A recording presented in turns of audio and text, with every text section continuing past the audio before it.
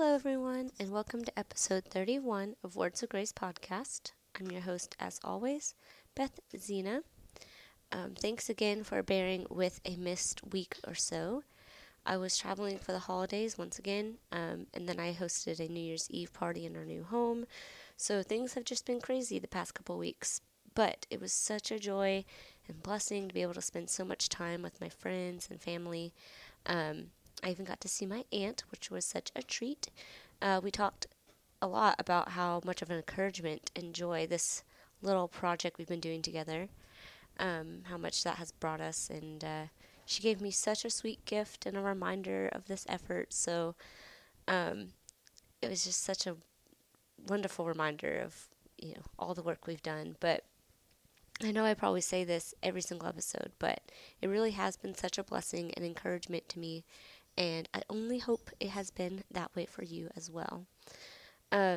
So before the holidays, I introduced our newest mini-series titled Walking in the Light, and this week we'll be continuing that series by looking in primarily Ephesians for what Paul has to say about how we should walk and what we need to put on in the process.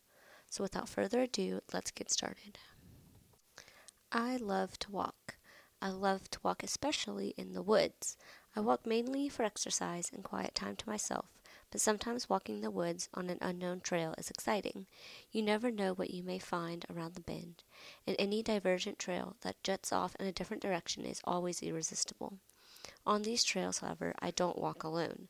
As exciting as it may be, heading down a wrong path may prove to be dangerous. In Ephesians chapters 4 and 5, Paul uses walking as a metaphor for our spiritual conduct. He speaks of two paths consistently. One is the path of the believers, and the other is the path of unbelievers. He lays out pretty plainly that a believer is not to walk or follow the path of an unbeliever. He also plainly states the conduct that a believer should avoid because of the danger it ensues. So he explains that the old path is worn out and full of sin, but the new path leads to life and light. Paul explains to us as we walk down this new trail that things we put off are our old ways of sin. We are shedding them like pieces of old clothing. Ironically, the term he uses means just that. While we are walking, we are discarding our old conduct like old clothes. We are literally laying them down and casting them aside like breadcrumbs and marking our way. The only difference is we should not be looking to find our way back. Instead, we should be treading forward, looking for brand new clothes to put on along the way. We put on a new character, one like Christ. We have laid aside our old garments in exchange for Christ's garments, those that are bright, clean, and new. The New Living Translation puts it this way in Galatians chapter 3 and verse 27. All who have been united with Christ in baptism have put on Christ, like putting on new clothes. Isn't that beautiful? I don't know how it could be more plainly stated. In Ephesians, Paul gets even more specific and identifies the new clothes we are to put on during our walk. He tells us to walk in truth, love, generosity, mercy, kindness, forgiveness, purity, thankfulness, and wisdom. That is a closet full of new clothes. It's almost enough to make those who are putting them on into new men.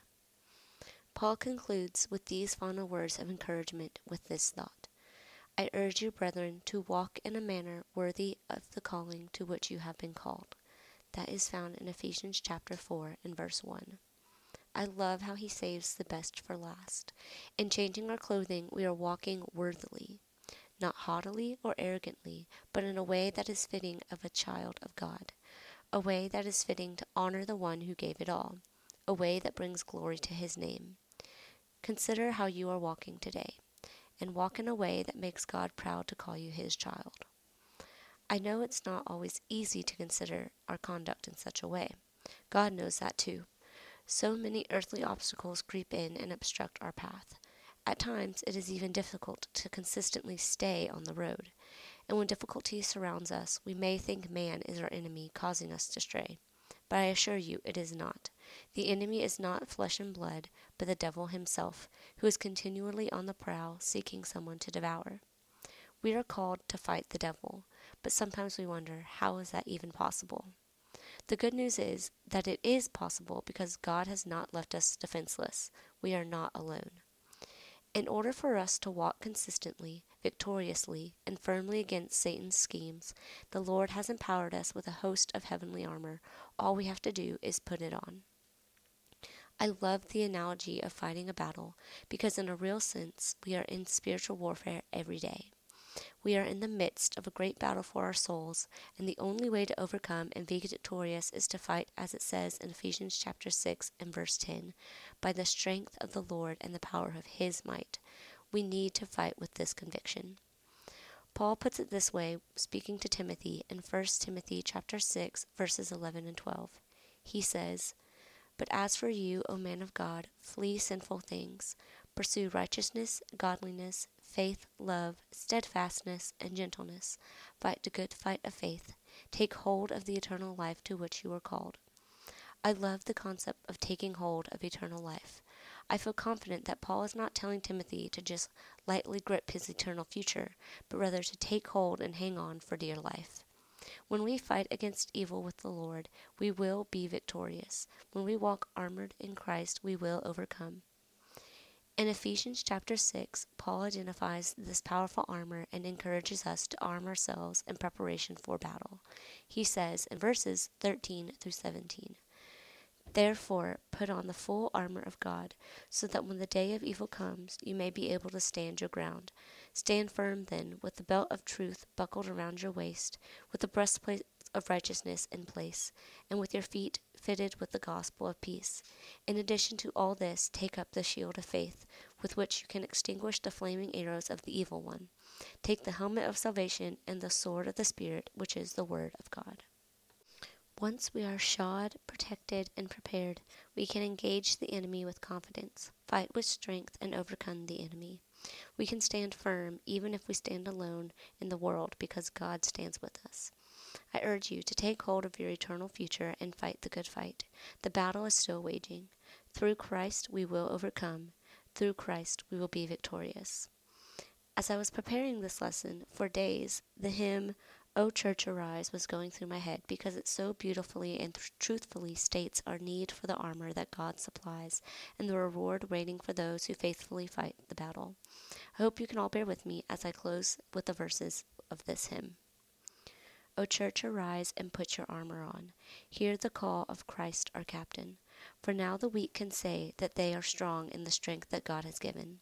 With shield of faith and belt of truth, we'll stand against the devil's lies. An army bold whose battle cry is love, reaching out to those in darkness. Our call to war, to love the captive soul, but to rage against the captor. And with the sword that makes the wounded whole, we will fight with faith and valor. When faced with trials on every side, we know the outcome is secure, and Christ will have the prize for which he died, an inheritance of nations. Come, see the cross where love and mercy meet, as the Son of God is stricken. Then see his foes lie crushed beneath his feet, for the conqueror has risen. And as the stone is rolled away, and Christ emerges from the grave, this victory march continues till the day every eye and heart shall see him. So Spirit, come, put strength in every stride, give grace for every hurdle, that we may run with faith to win the prize of a servant good and faithful. As saints of old still line the way, retelling triumphs of his grace, we hear their calls and hunger for the day when with Christ we stand in glory. These are such powerful words, and they just give me chills every time. So thank you so much for letting me read that, and I hope those lyrics were a good way to close and were an encouragement to you. So yeah, that's all I have for today. Thank you so much for listening to this episode of Words of Grace podcast. I look forward to sharing this with you all, and if you don't already, you can find us on Facebook by searching Words of Grace podcast, and there you'll be able to be up to date when we